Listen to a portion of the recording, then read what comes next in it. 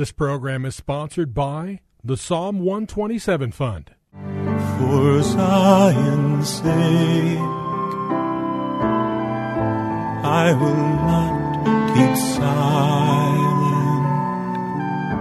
For Zion's sake, I'll not hold my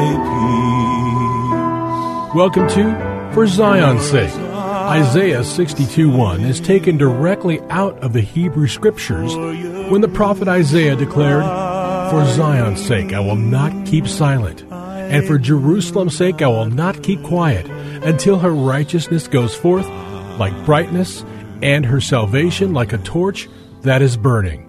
Your hosts for the program are Shelley and June Volk, Jewish believers burdened to see Jew and Gentile become one. Believers strengthened in their faith, and for their Jewish kinsmen to come to the saving knowledge of Jesus as the Messiah, the Son of God. Bless the Lord and welcome to For Zion's Sake. We thank you for joining us. We're the Volks. My name is Shelley. And my name is June. Hi, everyone. It's good to be with you as we continue the message for this week, and that is on the Feast of Trumpets. We're talking about the feasts of the Lord. And technically in Hebrew, they are called the appointed times of the Lord. We spoke about the spring feasts, which have all been fulfilled by Jesus. We spoke about Passover, the Feast of Unleavened Bread, the Feast of First Fruits, and then we spoke about the feast that comes 50 days later, the Feast of Pentecost. And all of these appointed times have been fulfilled already. And the fall feasts speak about that which is yet to come, especially the Feast of Tabernacles. And, Shelley, in the spring feasts, Pentecost is Greek, and Shavuot, or Shavuos, is in Hebrew or Yiddish.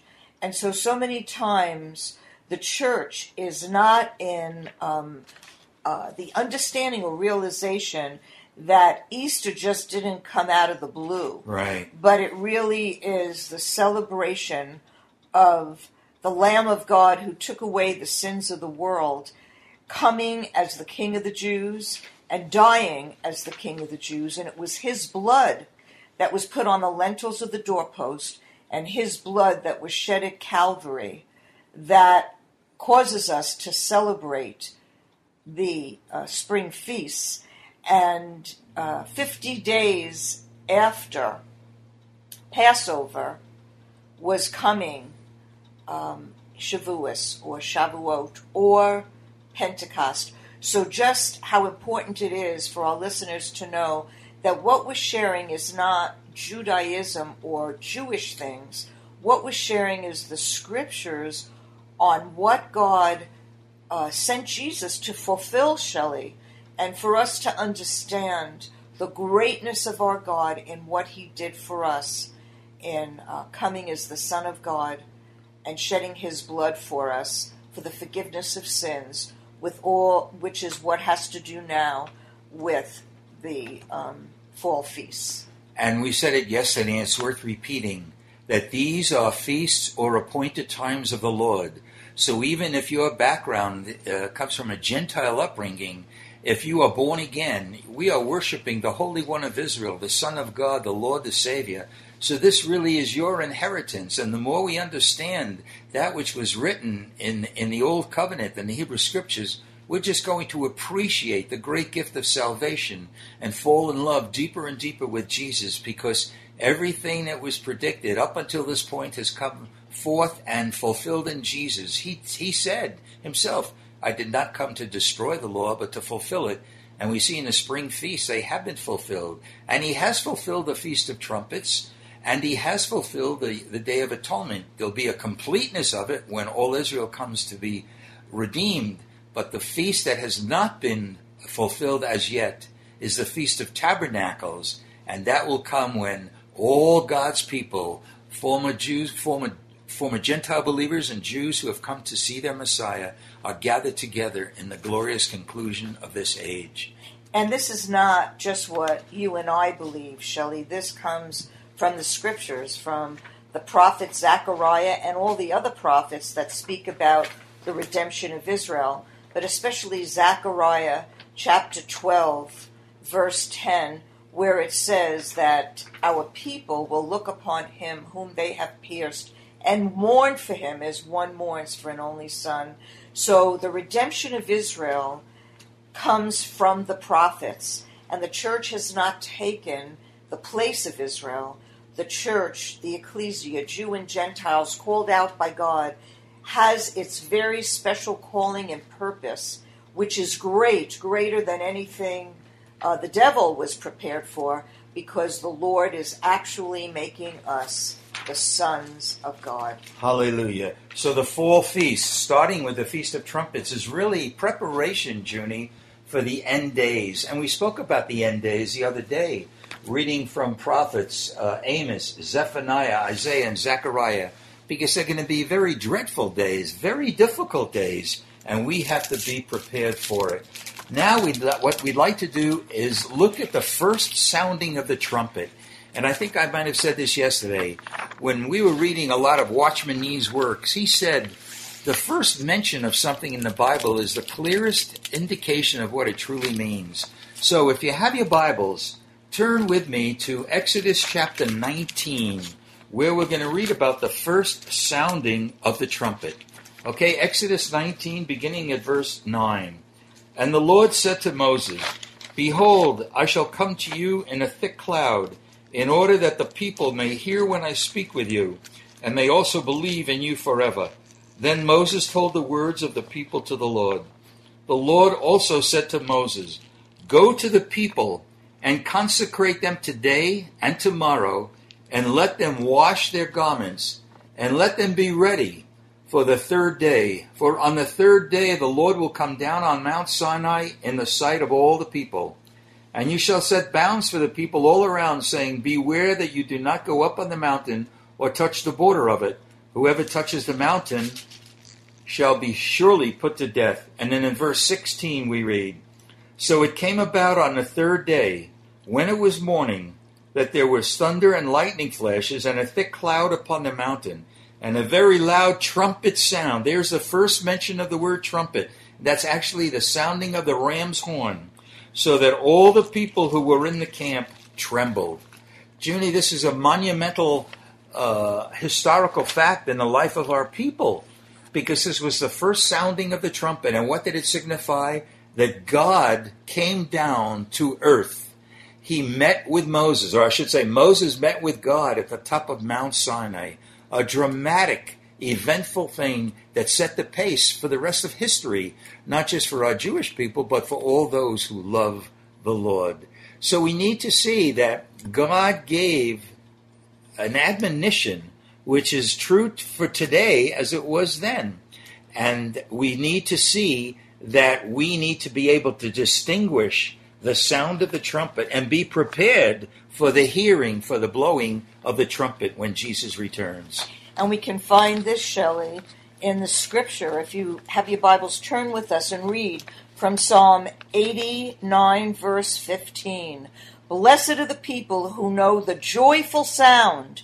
They walk, O Lord, in the light of your countenance. And the joyful sound there in Hebrew is equivalent to the blast of the trumpet. Very powerful. Okay, that's the first sounding of the trumpet. And if we understand the admonition that God gave to our people, we need to apply that same admonition in preparation for the sounding of the last trumpet, which will herald the return of our Messiah to this earth to establish the kingdom of God. And Shelley, the whole idea, isn't it, is to be ready. Amen. Amen. To be ready for the sound of the trumpet that you read in Exodus 19. And we also see in Hebrew the word ready is kun. And if you have your Bibles, turn with us to Psalm 37, verse 23. It says, The steps of a man are established. The steps of the man are kun, made ready by the Lord. So we really have an encouragement there, don't we, Shelley, that the Lord will make our steps ready if we look to him and walk with him. And you know, Junie, when we speak of the sound of the trumpet, the heralding of the coming of the Lord, his return to earth, there's only one of two responses that people can have. Number one, it would be fear, because from the scriptures we read yesterday about the darkness that will cover the earth, the great tribulation that's going to fill the earth.